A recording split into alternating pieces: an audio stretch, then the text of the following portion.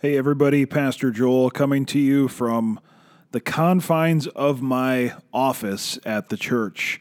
This last Sunday, of course, we spent most of our time thinking about the coronavirus and the impacts that has had on our society and even on our church. And so we didn't really get to our study of 1 Samuel chapter 28, which is where we are at in the book of 1 Samuel. So instead of spending time on that this last Sunday, we're actually going to go through that content now. So I hope you have a Bible in front of you and you're ready to dive into God's Word with me here as we really take a look at what God has to say to us through the the chapter of 1 Samuel. So I'm going to go over my sermon that I had planned from this last Sunday, and hopefully that will minister to you, especially in this time of coronavirus fear and uncertainty.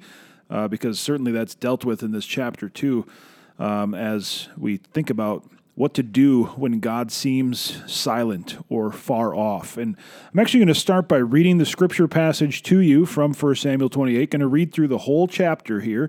It's not too long, but it is a really strange chapter. And as though you don't have enough to be scared about these days, this scripture reading from this chapter is really kind of like a scary ghost story that you'd read at Halloween. So before we get into it, I think a little musical accompaniment is appropriate.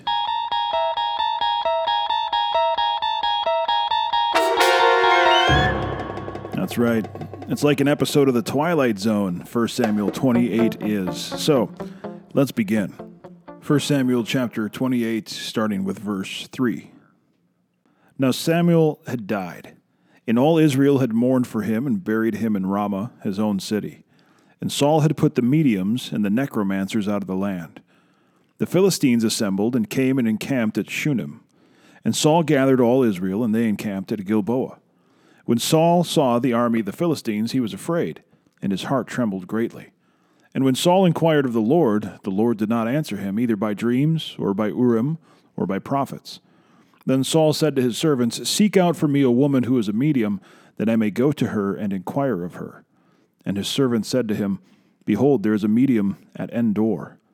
So Saul disguised himself and put on other garments and went, he and 2 men with him. And they came to the woman by night. And he said, "Divine for me a spirit, and bring up for me whomever I shall name to you." The woman said to him, "Surely you know what Saul has done. He has cut off the mediums and the necromancers from the land. Why then are you laying a trap for my life to bring about my death?" But Saul swore to her by the Lord, "As the Lord lives, no punishment shall come upon you for this thing." Then the woman said, "Whom shall I bring up for you?" He said, "Bring up Samuel for me." When the woman saw Samuel, she cried out with a loud voice, and the woman said to Saul, "Why have you deceived me? You are Saul." The king said to her, "Do not be afraid. What do you see?" And the woman said to Saul, "I see a god coming up out of the earth." He said to her, "What is his appearance?" And she said, "An old man is coming up, and he is wrapped in a robe." And Saul knew that it was Samuel, and he bowed with his face to the ground and paid homage. Then Samuel said to Saul, "Why have you disturbed me by bringing me up?"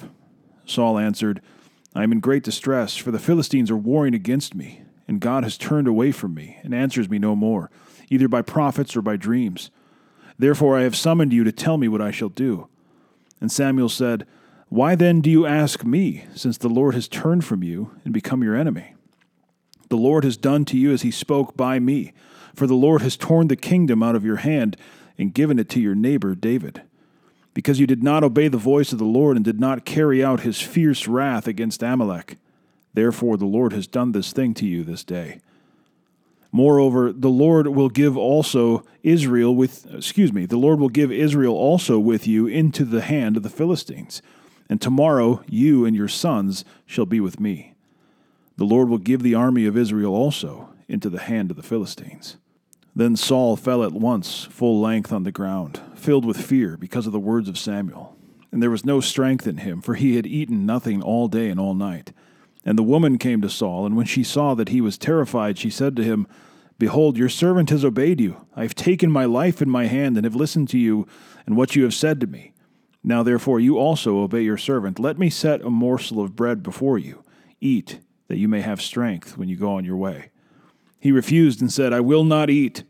But his servants together with the woman urged him, and he listened to their words. So he arose from the earth and sat on the bed.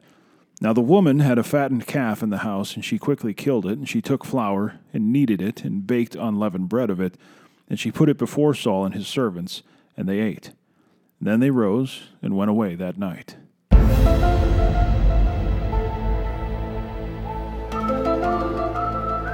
Now, we played the music from The Twilight Zone a little earlier, and there are certainly many classic episodes of that show that I saw when I was a kid.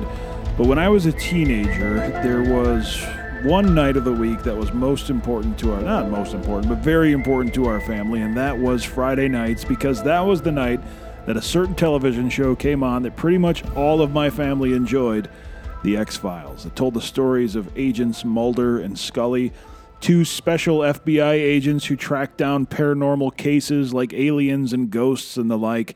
And this passage from 1 Samuel 28 sounds a lot like an episode of The X-Files or The Twilight Zone. And I'm not using hyperbole here. There are actually many biblical scholars who count 1 Samuel 28 as one of the strangest chapters of the entire Bible, because it raises a lot of questions. And you'll probably have a lot of questions about this chapter even after this podcast today. For instance, did Samuel really come back from the dead as a ghost? And if God condemns seances and necromancy, then why does he seem to speak through Samuel as a ghost, through a process that he has condemned and forbidden his people to be a part of? At one point, also, Samuel says that Saul and his sons would be with him, in other words, dead, on the next day. But if Samuel is a faithful prophet and Saul is an evil king, does that mean that Saul is going to be in heaven? So there are lots of questions that arise from this passage, and to be honest with you, I don't know the definitive answers to really any of them.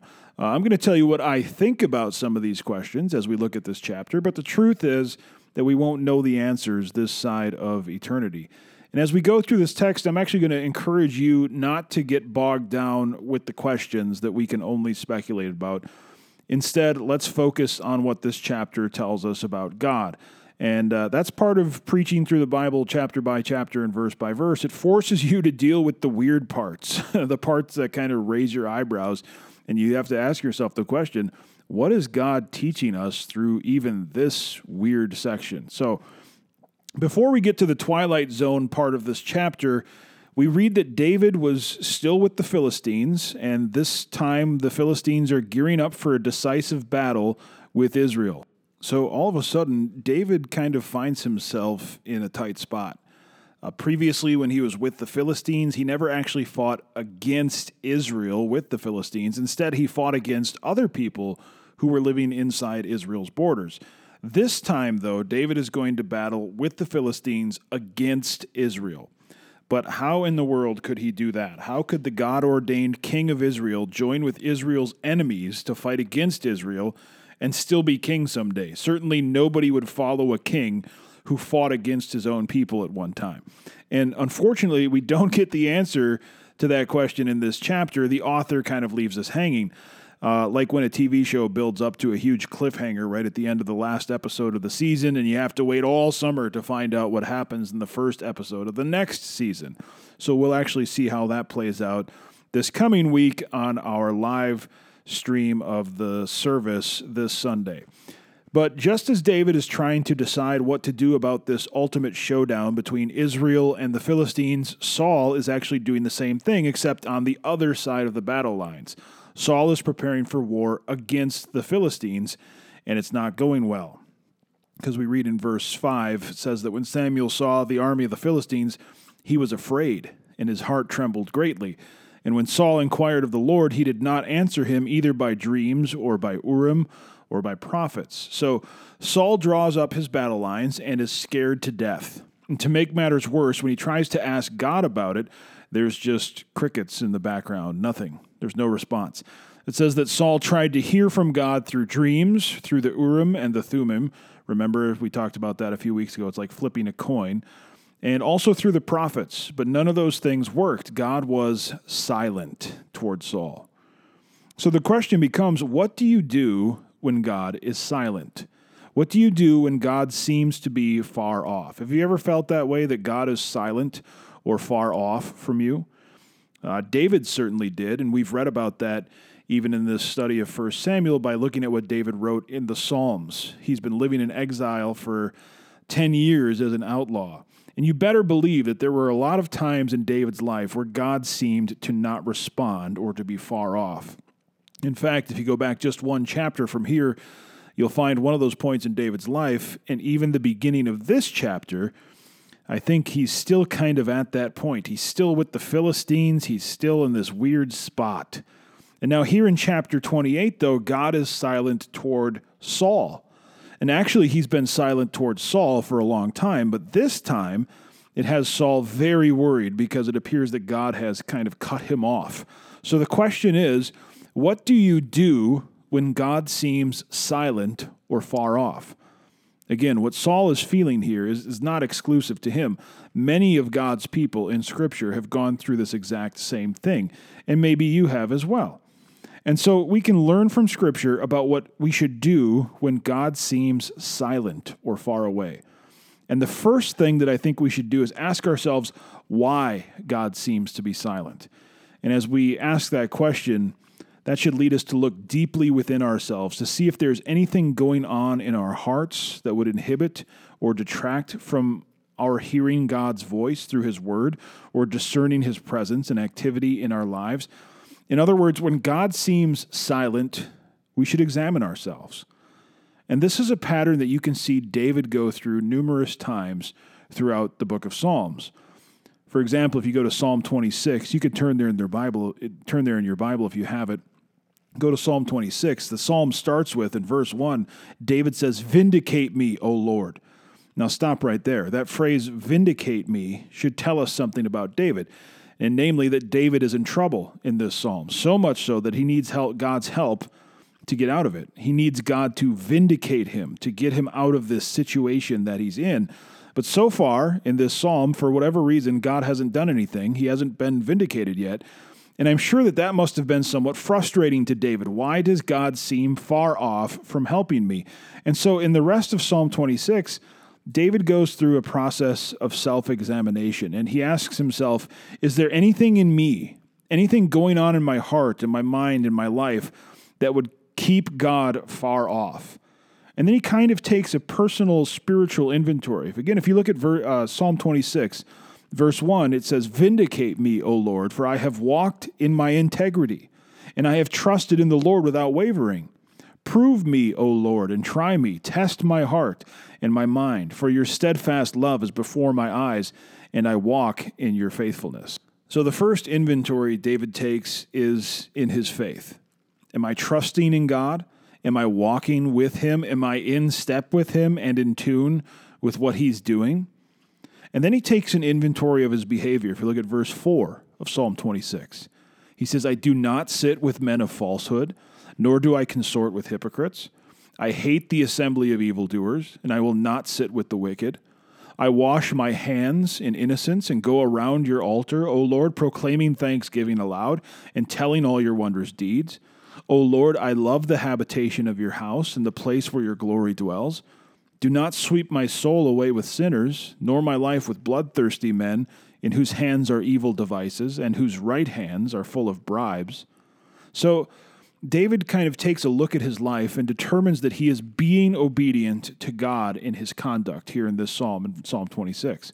He's pursuing the truth, he says. He's not living in lies. He's not being hypocritical, and he avoids evil at every turn. You see, he knows that if there is some unconfessed sin in his heart or some habitual sin in his life, that could be why God is silent. That could be why God seems far off. But the only way he's going to know that is if he takes stock of his life, his thoughts, his desires, and his action. And so that's what we see him doing here in Psalm 26. David is taking a personal inventory. Look again at verse 11 of Psalm 26. He says, "But as for me, I shall walk in my integrity. Redeem me and be gracious to me. My foot stands on level ground. In the great assembly, I will bless the Lord." Again, David says in that verse, "Redeem me, Lord. Be gracious to me." Now, that implies that what he's going through right now isn't very pleasant. And so far, God hasn't really done anything to help him. Well, why not, Lord? Well, it can't be because there's some secret sin in his life, hiding it away in his heart, because he's doing this personal inventory and nothing stands out to him. The point is that when God seems silent or far off, the first thing we should do is examine ourselves. Have you ever heard the expression, when God seems far away, it's not him who moved? There's a lot of truth to that. If God seems silent or far off, it's not because he's abandoned you. Instead, it's probably because there's something going on in your heart or in your life that wants him to stay far off. Because if he got any closer, this sin in my heart would be exposed. And if I'm going to be honest, I kind of like this sin. It makes me comfortable. When God seems silent or far off, examine yourself. And again, you can see David do this numerous times throughout the Psalms. Psalm 139, he prays and he says, Lord, search me and know my heart. Try me and know my thoughts. And see if there be any grievous way in me, and lead me in the way everlasting. And if you make that your prayer, and you go through that process and find out that you are trusting the Lord, and that your life is conformed to his will, then just wait. Wait for the Lord to answer. Be strong. Let your heart take courage in his faithfulness and wait. But if you pray that prayer and you do find something lacking in your heart and life, then make changes. Repent. Go back to the cross. Get the forgiveness that he has promised, and then get back on the horse. And then be strong and let your heart take courage that God is gracious and he's merciful and slow to anger and abounding in steadfast love. And that's what we see also in David's life. In Psalm 27, he says, wait for the Lord, be strong, and let your heart take courage. Wait for the Lord. Listen, if you're waiting on God to speak into your life, or if you're waiting on God's will to be fulfilled in your life, don't lose heart. Be strong. Take courage. God has never failed once in human history, and guess what? Your case isn't that unique. It isn't something that's going to finally stymie the Lord. God isn't perplexed and confused by what's going on in your life. He isn't perplexed and confused by the coronavirus. He has a track record 1,000,000 miles long. He will come through. So if God seems silent to you, or if he seems far off, take stock of yourself, spiritually, emotionally, and physically. So that's what you should do when God seems silent or far off. Take stock of your life. But now back to 1 Samuel 28. If that's what Saul is supposed to do, that's not at all what he does. Because if he had examined himself and taken stock, he would have seen loads of corruption and evil in his heart that have been causing him strife and grief for literally decades. But he was much too proud to think that he could ever be the source of his own misery. So instead of examining himself and repenting and waiting and trusting God, he instead turns to something that God has condemned, something that God actually calls an abomination as he searches for answers. But desperate times call for desperate measures, right? No, they don't. For those who trust in the Lord, there are never any desperate measures. And I think that's another thing that we can learn in this time of viruses. There is only the certainty and hope of God's faithfulness and goodness. Here's what Saul does when God seems silent and far off. Back to 1 Samuel 28, verse 7. It says, Then Saul said to his servants, Seek out for me a woman who is a medium, that I may go to her and inquire of her. And his servants said to him, Behold, there is a medium at Endor. So Saul thinks, well, God has stopped talking to me, but I need to know what to do, so I'll go and conjure up a dead person and ask them. Now, this is also known as divination or necromancy, communicating with the dead. And this is significant because God has strictly forbidden this practice among his people. And Saul knows full well that God deplores necromancy. In fact, in 1 Samuel 28, verse 3, we already read this, but it says that Samuel had died, and all Israel had mourned for him and buried him in Ramah, his own city, and Saul had put the mediums and necromancers out of the land. So if there's one thing that Saul has done right in his reign, it's to get rid of all the spiritists and mediums and psychics and all that other mystical junk. But now, here in verse 7, Saul tells his servants to go find him a medium. Saul is desperate, And in his desperation, when God seems silent and far away, rather than examine himself and take courage in God's faithfulness, he turns to something that God abhors. This is what we know about God from Leviticus 19:31. God says, "Do not turn to mediums or seek out spiritists, for you will be defiled by them. I am the Lord your God." In Deuteronomy 18, verses 10 to 12, God tells his people, "There shall not be found among you anyone who burns his son or his daughter as an offering, anyone who practices divination or tells fortunes or interprets omens, or a sorcerer or a charmer or a medium or a necromancer or one who inquires of the dead. For whoever does these things is an abomination to the Lord." Now, why is this such a big deal? Why are these kinds of things an abomination to God? Because people who would go to these mediums to get some kind of secret message that only they had, right? They would supposedly communicate with the dead to hear about the future, to learn their fortune, or to get some secret message. But of course, to know the future or to know fate is a knowledge that only God has. So to go to a medium or to try to speak with the dead, God actually says is a form of idolatry. In the same way that people thought that idols could give them some special favor or fortune, the same was thought of all these mystical practices. Oh, I can get something out of this from this dead person that I can't get from the true God. And God calls that idolatry. And that's what Saul is doing here. He's essentially consulting with an idol rather than doing business with the one true God. And that is why it is an abomination to God to consult with psychics and mediums. And Saul knows this because look at what he does in verse 8. It says that Saul disguised himself and put on other garments and went, he and 2 men with him. And they came to the woman by night, and he said, "Divine for me by a spirit, and bring up for me whomever I shall name to you." And so she asks him who he'd like to speak with, and he says, "Samuel." And so she does her little mumbo-jumbo, and lo and behold, Samuel appears. Now, like we said earlier, the fact that one of the greatest prophets was summoned through a seance to speak with Saul brings with it all sorts of questions. Was it really the ghost of Samuel? Or could it have been a hallucination, maybe? If it really was Samuel, did he come against his will, or did this work like it does in the movies, where you just call somebody up and they come up? Is that really what happened? And if it really was Samuel, why wasn't Samuel in heaven with the Lord? And if the message from Samuel to Saul really was God's message, then why did God choose to speak to Saul in a way that he said was an abomination to him? And the ghost of Samuel seems to know the future. How does he know that? Well, like I said, this is one of the strangest chapters in the whole Bible. And again, I'm not going to spend a lot of time on these questions right now because it's easy for us to get kind of bogged down in the weeds of a passage like this and to miss what is really being said in Scripture. But as an accompanying thing to this podcast, I'm going to write a blog and try to answer some of these questions. So you can take a look at riverviewbaptist.net for that blog post.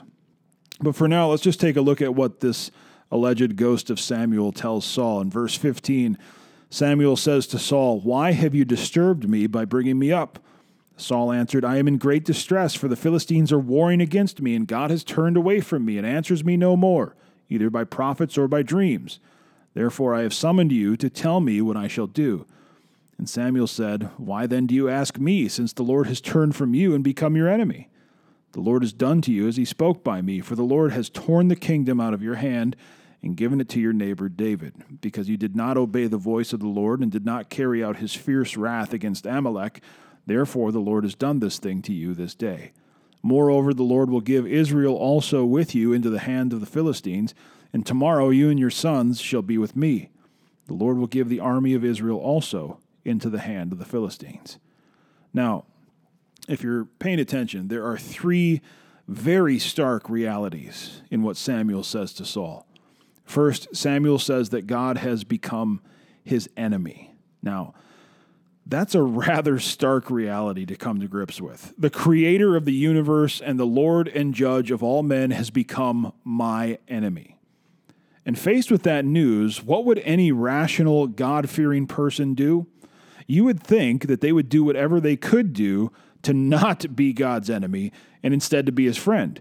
You'd think that they would turn from whatever evil has put them at odds with God and run to him for forgiveness. And indeed, that is God's desire for his enemies, that when they discover that they are at odds with him, that they will turn from their sin and come to him for grace and forgiveness. That is God's open invitation to all his enemies. Come to me and be saved. You stand no chance against me. So don't be my enemy, be my friend. And of course, the way to become God's friend is by coming to him on his terms, which is through his Son, the Lord Jesus. By coming to him, acknowledging that you've been his enemy and that you don't deserve his kindness, but he's giving it to you anyway, and you come to him by believing in his Son, by believing that Jesus died for your sin, and in so doing, repenting and turning from the sin that made you God's enemy in the first place. And if you repent and believe, you will no longer be God's enemy, but you will instead be called a friend of God. That invitation is open to you, and it was open to Saul. And by telling Saul that God has become his enemy, what I think Samuel is doing here is he's telling Saul, it's not too late. You can still repent. You don't want to be God's enemy. Turn from your sin, Saul. So that's the first really stark reality that Samuel has for Saul, but it's not the only one, because he also tells him that everything that has happened is exactly what God said would happen. The ghost of Samuel harkens back to a time probably about 20 years before, where God told Saul to wipe out the Amalekites. But Saul didn't do that. He did it about 90% of the way, but kept some of the spoils of war for himself. And at that time, God told Saul that since he disobeyed him, the kingdom would be taken away from him and given to a man who was after God's own heart, to this other man, of course, David. And here the ghost of Samuel reminds Saul that that happened. And what I think Samuel is doing is giving Saul even another chance to repent. Because over the previous 20 years, Saul has had chance after chance after chance to repent and to turn from his sin. But time after time after time, he has instead hardened his heart, preferring his own decisions to God's decisions, preferring his own wisdom to God's wisdom. And where has all that led him? To the house of a witch who allegedly conjures up dead spirits. What a legacy. And what this is, again, is another chance for Saul to see how horribly he has bungled his life in obedience. Another chance for him to repent. And then finally, the ghost of Samuel tells Saul that by the next day, Saul and his sons will be with Samuel. Now, what does that mean? It means that the battle won't go well for the Israelites, and it will go even worse for Saul and his sons, because by tomorrow, they'll be dead. Now, just think about that for a minute. Imagine if you knew the exact date of your death. Is there anything you'd change between now and then? Are there any fences you'd mend? Any apologies you might make? Wouldn't you do your best to make things right in any situations that you might have done something wrong in the past? Some people talk about making deathbed confessions and getting themselves right with God before they die. Well, that sounds nice, but not only is it somewhat disingenuous, you're at the distinct disadvantage of not knowing precisely when or how you'll die. Well, here, Samuel tells Saul that he's got about 24 hours to live. And remember, at the present time, 24 hours before his death, Saul is still an enemy of God. Now, if you were Saul, how would you spend the last 24 hours of your life? Wouldn't you do any and everything you could to make peace with God? What Samuel is doing is telling Saul that he has one last chance to repent, to make things right between him and God. 24 hours to turn from his sin and put his faith in the Lord.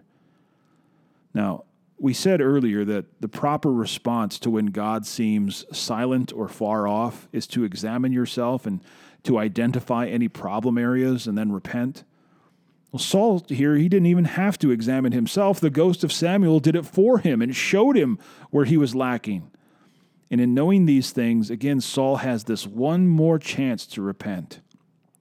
But in typical Saul fashion, he doesn't do that. He hardens his heart. Verse 20 says that then Saul fell at once full length on the ground filled with fear because of the words of Samuel. I suspect that rather than feel sorry for his sin, Saul felt sorry for himself. And as we'll see in a couple of weeks, everything in Saul's life here plays out exactly the way Samuel said that it would. And as we've said earlier, the phenomenon of God being silent toward his people and perhaps feeling far off isn't limited to Saul. David had times like this. I suspect that you have had times like this. But listen, what separates David from Saul is how they respond to times when God is silent and feels far off. When God seemed silent and far off to David, he took a personal spiritual inventory, and when he found sin in his heart, he repented and waited for God and took strength and encouragement from the testimony of God's faithfulness in the meantime. When God seemed silent and far off to Saul, what Saul did is he decided, no, I'm not going to worry about my sin, and he utterly disregarded his own personal responsibilities before God, and then he doubled down on his sinful tendencies. And so the message from this chapter is be like David, not like Saul. And you might even be in one of those times right now where God seems far off. Think about it. Here we are in the middle of March in 2020, hunkered down because of a virus. What should we do? What should we do with this?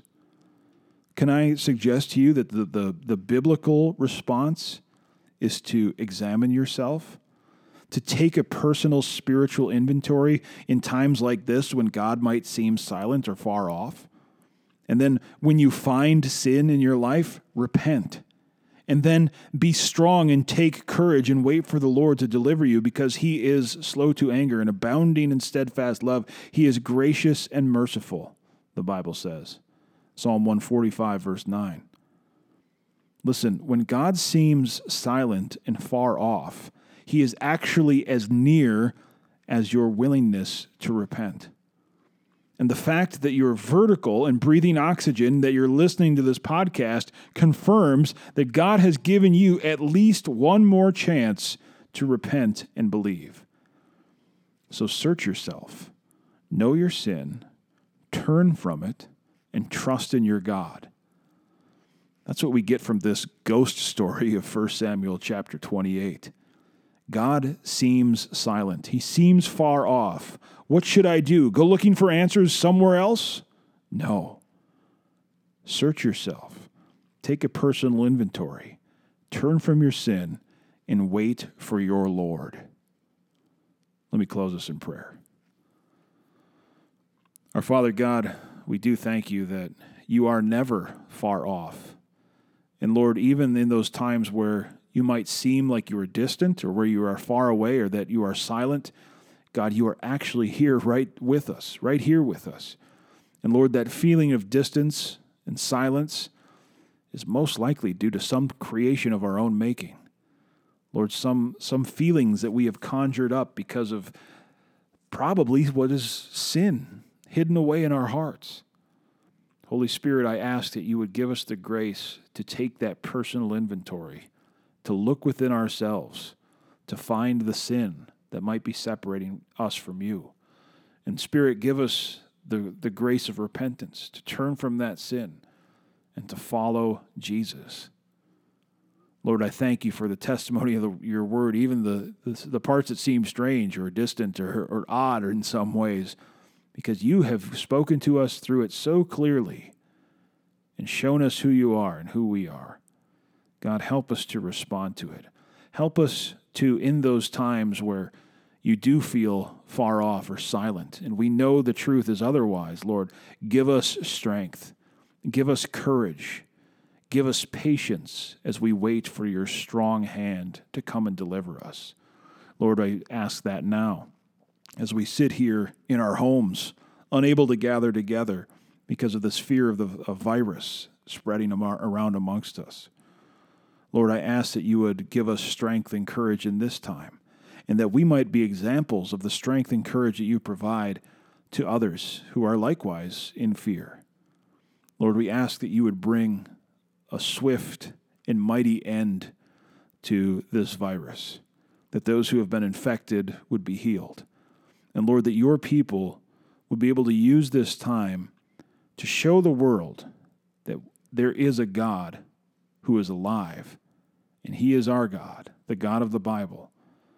God, that you would make us your witnesses during this time. Lord, we ask these things in the name of Jesus. Amen. Now, before you go, I'd just like to give you a little reminder that this coming Sunday, March 22nd, we will not be having our usual gathering for worship. Instead, we're going to be live streaming the worship service. I'm going to ask you to take a look at our website, riverviewbaptist.net. There's all kinds of information on there on how we are continuing to connect with one another and connect with God's Word during this time of absence when we're not able to gather in larger groups because of the coronavirus. So we've got new options for Sunday school, ways to do Sunday school during this time. We're going to be live streaming the service. Our community groups are going to be meeting virtually. We're going to have an online prayer meeting as well. So keep all of those things in mind. Check out riverviewbaptist.net. Click on the big coronavirus update graphic right on the homepage, and that will take you to all these different ways that we are continuing to gather, although not in body, but certainly in spirit and in mind with one another. So do that. I look forward to seeing you all someday again, hopefully soon, Lord willing, in person, where we can all celebrate what God has done during this time and his power in bringing this crisis to an end. So God be with you all. I look forward to seeing you in person. God bless.